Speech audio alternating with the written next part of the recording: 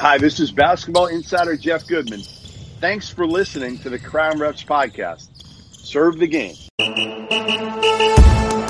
You are listening to the Crown Refs podcast, the audio experience for basketball officials. Serve the game.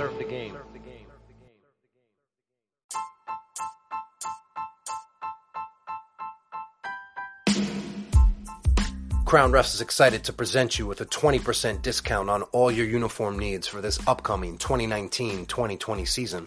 The offer has been provided by RefereeStore.com. Enter coupon code BASKETBALL at checkout. They sell Schmitty gear, they offer free exchanges and free returns, and $5 flat rate shipping. At RefereeStore.com, we know that being a referee is not just a job, it's a lifestyle. That's why we make it easy for you to find the right referee shirts, pants, and accessories for your game. Log on to RefereeStore.com and enter basketball at checkout to get your 20% discount today. Crown Refs and the RefereeStore.com. Serving the game.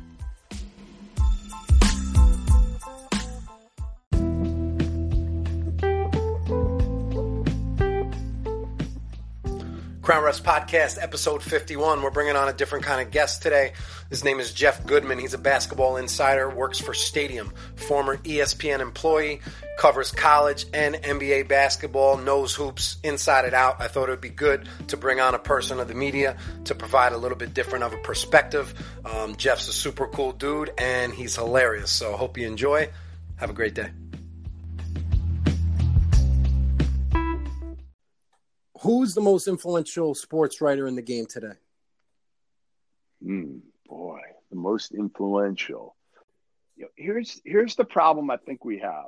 Okay, so I think you've got, in journalism, I think you've got one end of people who just want to be heard and just want attention and just want to come out with these resounding opinions to get clicks or get attention. And I think you've got another set of people, a lot of insiders at every sport, who are going to basically buy information. And by that, I mean, they want access, they want other information, so they're not going to tell the truth about the information that they put out there. So I feel like journalism has changed, not for the better, to whereas very few people are honest with the information they put out because, again, they're worried about either the backlash or the fact that they're not going to get more info or they're not going to get more access. So they can't tell it the way it really is. So there aren't that many people I feel like I can watch and actually gain valuable information from. I love Charles Barkley. I do. Because I know I'm getting real shit. I don't always agree with him, but I know he doesn't give a you-know-what about what other people think. And the great thing about Barkley is he can be a little bit crazy on TV, whatever. You meet that dude in person. Like, I met him. I'll give you a great story. So I show up at a party in Atlanta at the Final Four. Somebody texted me from ESPN. I was at ESPN at the time, and they said, "It's a producer. Come on over. There's some party in the back of this bar. Tony Romo's here, a bunch of other people, ESPN people, Barkley, all these, everybody's here." So I walk over. It was probably my third year at ESPN or something like that. And I walk in, and instantly Barkley comes up and introduces himself and says, "I love what you do."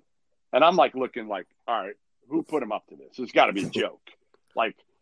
Again, I was a Sixers fan growing up, or Andrew Toney fan. And I thought, honestly, I still think it's one of the coolest moments of my career.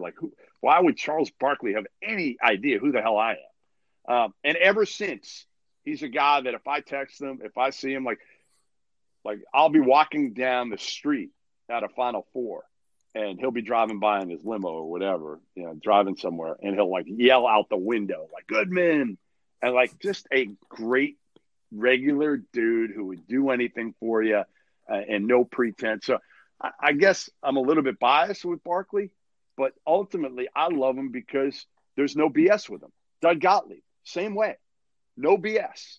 They don't care. Are they going to be wrong? Sure. But that's kind of how I am too. I'm going to say it the way it is. Will I be wrong? At times. Absolutely. But it's not going to be for a lack of gaining information. I just feel like too many people, again, sell out for information now. We have a lot of officials that are listening in that are looking to one day move up and work a high level. Could you just tell me about your career as a basketball insider and what it took for you to move up in your field? Yeah, it was honestly a lot of luck, a lot of breaks. I interviewed James Worthy when I was 13, so I kind of knew what I wanted to do. But got lucky, was assertive enough, and I wasn't like the most aggressive, outgoing kid in the world, but I got lucky. I got James Worthy to do an interview, even though it was with a 13-year-old boy whose voice hadn't even changed yet. I had to record it on my dad's answer machine, which beeped every 2 seconds. So give James Worthy a lot of credit for actually doing that interview. And then, I started freelancing for a bunch of different newspapers, making no money. But, when I went to school out of Arizona, I would drive to LA and cover teams back east that didn't want to send people or couldn't afford to send people out for those games, whether it was the Wooden, whatever it was. And then just kind of found my way into recruiting and did that. And I was working for Scout when Fox bought Scout, and I think it was like 2006. I begged the college basketball editor to let me write a column once a week for $50. So he let me, and then the next 2 years I covered both recruiting and college, and then went from doing that, hired by CBS. I was there for a couple of years with Gary Parrish and buddies Jeff Borzel and Matt Norlander. We had a great group there. I mean, awesome. Had a blast, and I never would have left if ESPN hadn't come calling. Never. And but it was hard. Like, how do you say no to ESPN when they come calling, especially when you're a guy that, like, I never got into this to get on TV. Like, I got into this as a writer, and ESPN comes calling. They pay a lot more, and the opportunity to see if I'm any good or maybe not on TV. And man, I was oh God, I was terrible. I mean, everybody, my wife used to be like, try to get that deer in your headlights look off your face, like when they come to you, especially doing sideline. Like, I was fine on Sports Center because then it's just talking. You're just talking to somebody, they're asking you a question, and a lot of the anchors are great, whether it's, my guy Scott Van Pelt, Kevin Agande. I felt comfortable with those guys. But, man, sideline, it's hard. It's hard. It's not a lot of fun. So I did that, and then left ESPN after a tough fifth year in which I was sent to Lithuania to cover a couple knucklehead kids and their father, and then was also told not to report on the FBI scandal by a couple people at ESPN. It was just a tough year. So went to a company called Stadium, where I'm at now, that is kind of a mini ESPN, but they're multi-platform. They stream. They're geared more towards the younger generation, and they give me kind of full autonomy to do whatever I want, however I want, whenever I want.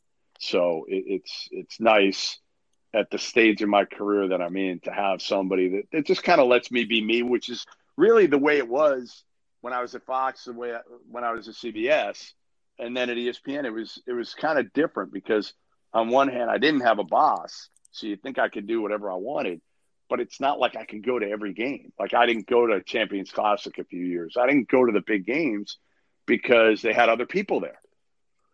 So it was a little bit tougher at ESPN for various reasons, especially the last year. Well, that interview you did in Lithuania, I thank you for, because I haven't heard of that guy since. No, I know. It was funny. So I went up, and it was one of those things where if I'd spent a bunch of time with LeVar before, but like an hour, 2 hours at a clip, and which is fine. He's entertaining. He's funny, whatever. I can be an idiot too. But then when they sent me to Lithuania, it was like, all right, 10 days. And I knew right away. I'm like, 10 days with this dude, this probably ain't going to go well. So it didn't. And at the very end, I remember I got fed up with him after their first game. And I basically told his guy, who has since, Alan Foster, remember, he was like the one that was taking money from him, from LeVar, and has been since fired. I went off on him after the game. And the producer for ESPN came up to me afterwards, and I dropped a few F-bombs on him. And the producer comes up to me. He's like, hey, like the Facebook show, it's here. Like, they got all that on everywhere. I said, I don't care. I'm done with them now. I'm done. And I haven't spoken to LeVar since. And I just hope the younger one, LaMelo, who's super talented, I hope this year him playing overseas, he can kind of, get his act together, be coachable, learn to defend a little bit, and just like be coached because he's got a world of talent. Just to give you a little background, the Crown Refs Podcast is a podcast for basketball officials. We try to promote the craft of officiating in a positive way and be sort of like an ambassador for the game. And I stress positive because there's so much negative energy aimed at officials in all directions. Why do you think that is? I think, honestly, part of it is that people don't know who they are. I think that's the biggest problem with all this is, like, I get a chance to know these guys, right? I know how hard they work. I know what they are as human beings. The average fan, they don't know who they are. They don't even know the names of a lot of these guys. So it's easy to hammer them. It's easy for a lot of media people to hammer them because they aren't given – and my access with them is actually random. A lot of times it's I'm out after a game at the same place they're out. I'm staying at the same place. We're at a bar together talking. It's, before a game, running into a Roger Ayers before a Marshall game last year and having a chance to talk to him for 15 minutes. I get that opportunity to know some of these guys and what quality people they are, whether it's Mike Eads and Roger or Bo Borowski or whoever, Mike Stevens, all these dudes. Other people don't, so they're an easy target. I say this all the time.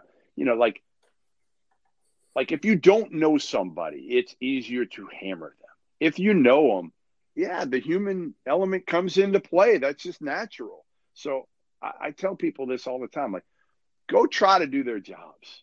Go try for a day to do their jobs.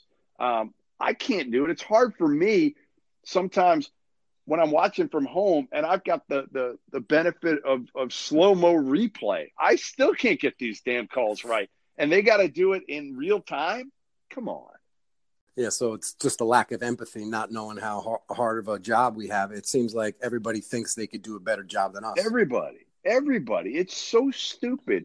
And again, I think part of it, and I go back to this, is, they got to change the system too. Okay, they got to change the system so guys aren't working, 14, 15 straight days in different states and all that. And I understand it now because if I was a ref, I wouldn't give up the money either. If I could work every day, I'd work every day. And coaches tell me all the time, they'd rather have the elite guys even on the 14th out of 14 days. And I get that. Yeah. But why are we even having the elite guys on 14 or 13 out of 14?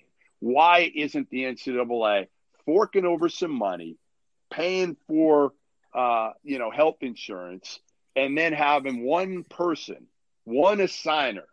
Why can't this be done? I mean, how hard is it to figure out a system, a computer system, to make it so there's one assigner assigning everybody, and it makes sense from, okay, you got a game at Kentucky today. In 2 days, there's another game at Louisville. Okay, well, the guy at Kentucky is going to do that game at Louisville.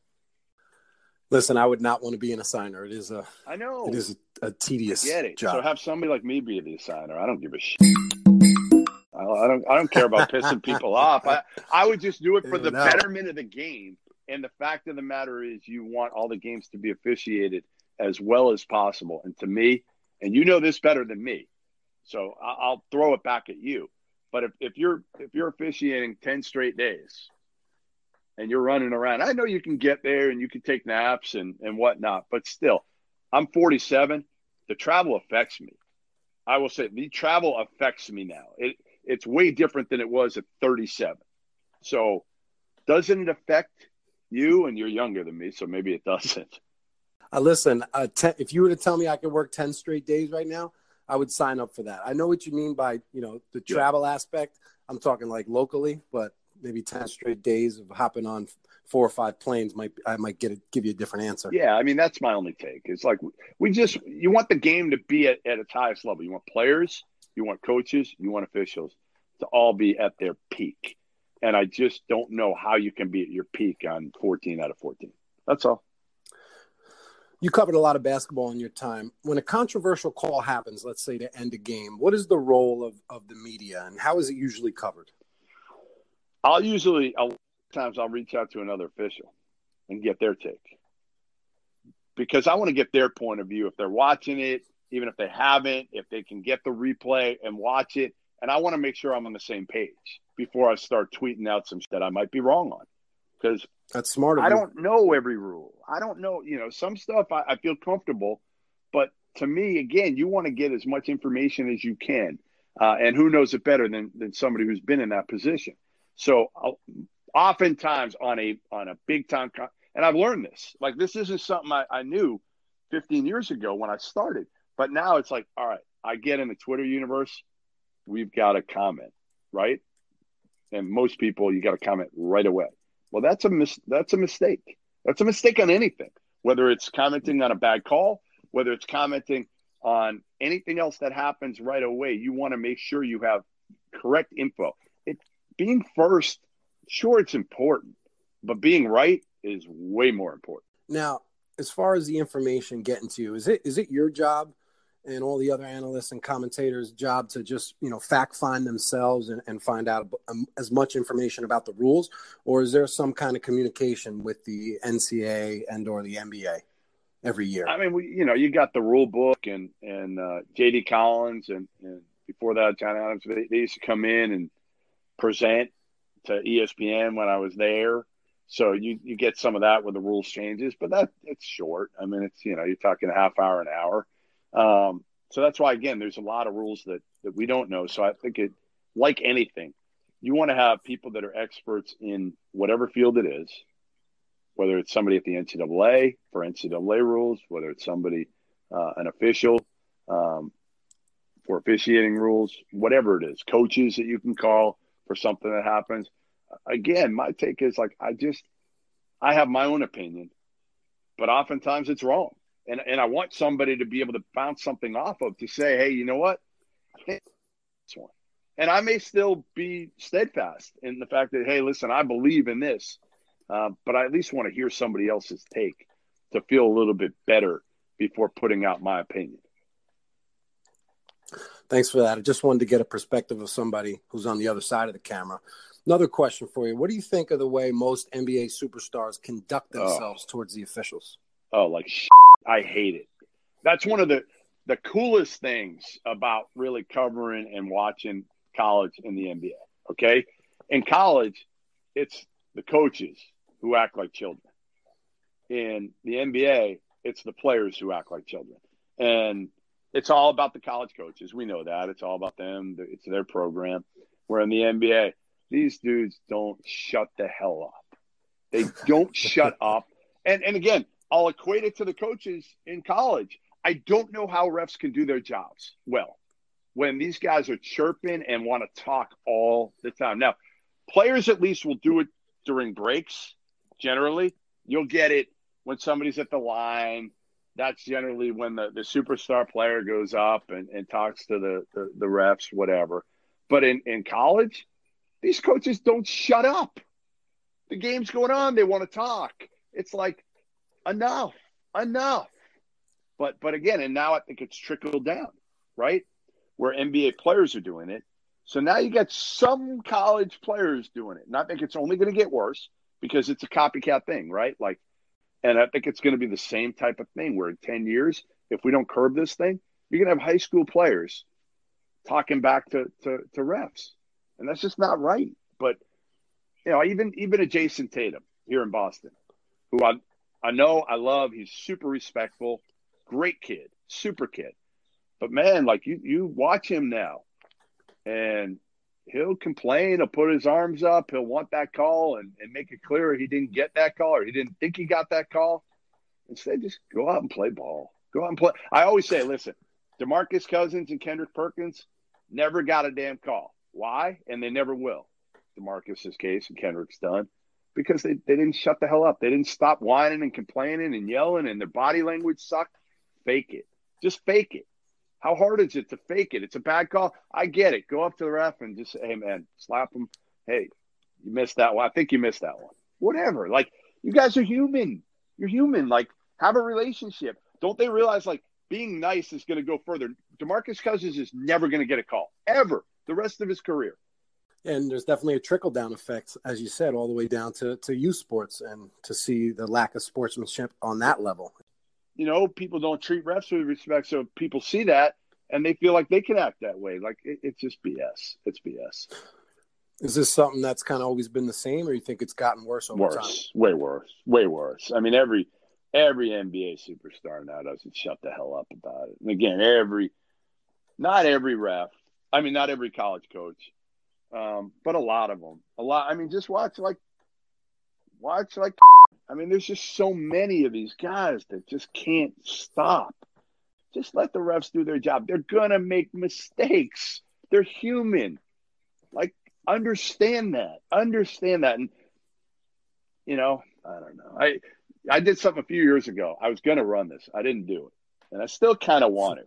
So I polled a ton of college coaches on their favorite refs to deal with and to work. Basically, they're the best refs and then the 10 worst refs. I have it from probably 3-4 years ago. I was going to run it, and I decided not to. I don't even know why.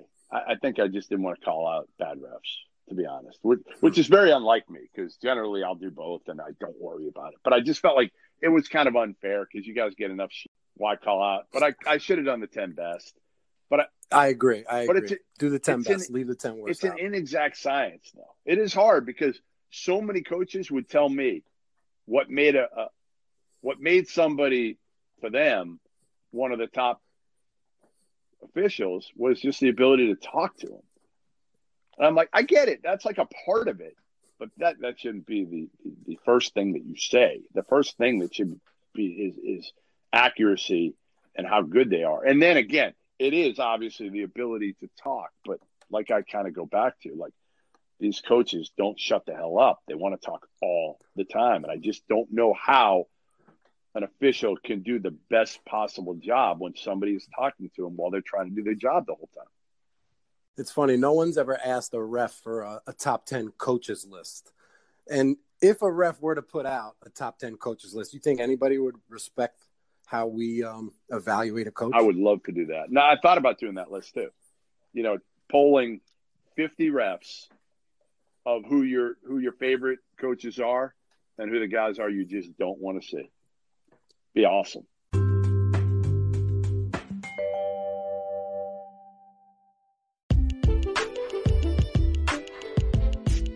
Crown Refs Podcast is brought to you by Neat Tucks, the best way to keep your shirt or uniform tucked. If you're looking for that clean, professional look on the court, there's only one way to do it. Log on to neattucks.com and order yours today. Neat Tucks and Crown Refs, serving the game. Every year I try to break who the officials are in the NCAA tournament, and the NCAA has gotten wind of that the last few years and kind of gotten it out on their own. But every year before that, it was one of the things that I would try to do is break who the officials were.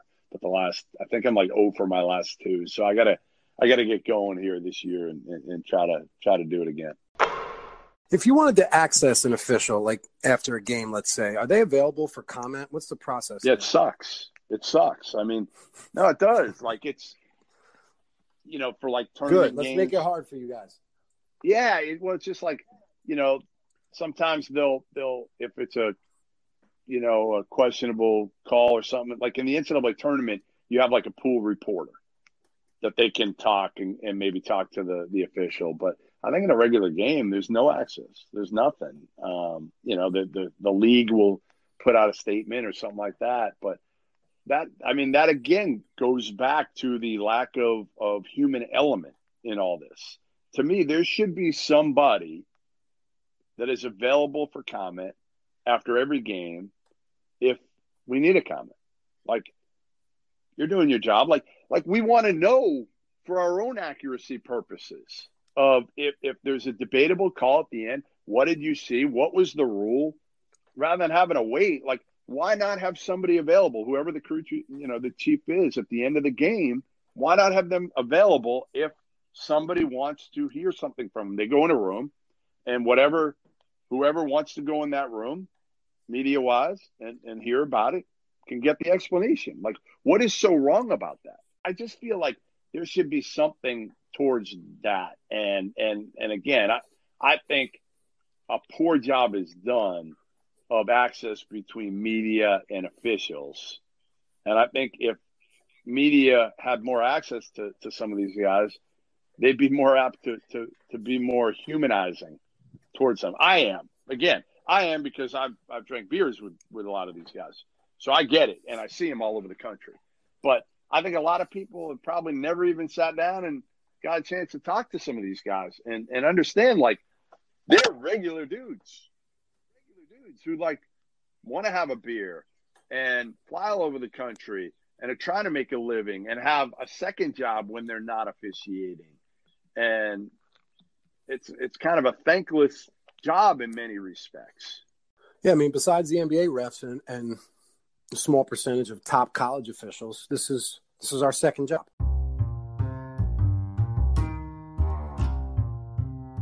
Just want to take a quick break to tell you that we have whistles available. They are Fox 40, custom made with the Crown Refs logo on it. We have them available in Classic or CMG, which is the cushion tip. For details, hit me up on any platform you consume the Crown Refs content on or at crownrefs@gmail.com. We'd be honored if you wore it. So, who's the most interesting coach to cover? Oh, boy, the most interesting coach to cover. College.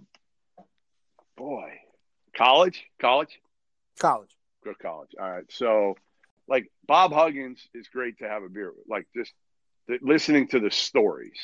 I love Hugs. I just love being around him. There's no bullshit with him. Ed Cooley of Providence, high level, always upbeat, fun. He just kind of gets it. Bobby Hurley, give me a Hurley any day of the week. They're the most sarcastic MFers around. And again, you know, the entertainment factor, if you get two Hurleys together, they're awesome. Forget it. So those are a couple guys off the top of my head. I'm trying to think who else is super entertaining, fun. Those are a couple guys. I can throw out there other ones, but those are a couple that's just kind of stand out as guys that you kind of want to be around and just kind of hang out with. Who's your favorite NBA ref? You know, obviously, like Joey Crawford was a guy, you know, love watching. I just don't know him well enough. I guess maybe Scott Foster would be the guy now that I would probably say. A recent Crown Refs podcast guest. Good answer.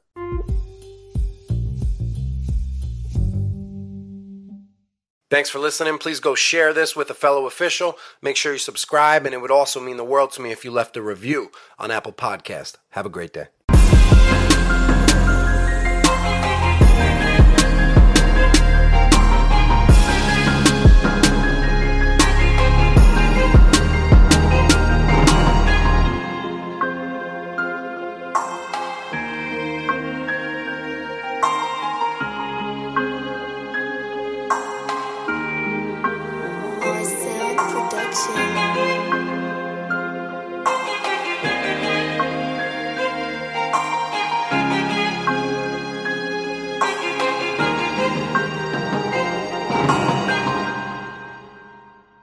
Crown Refs.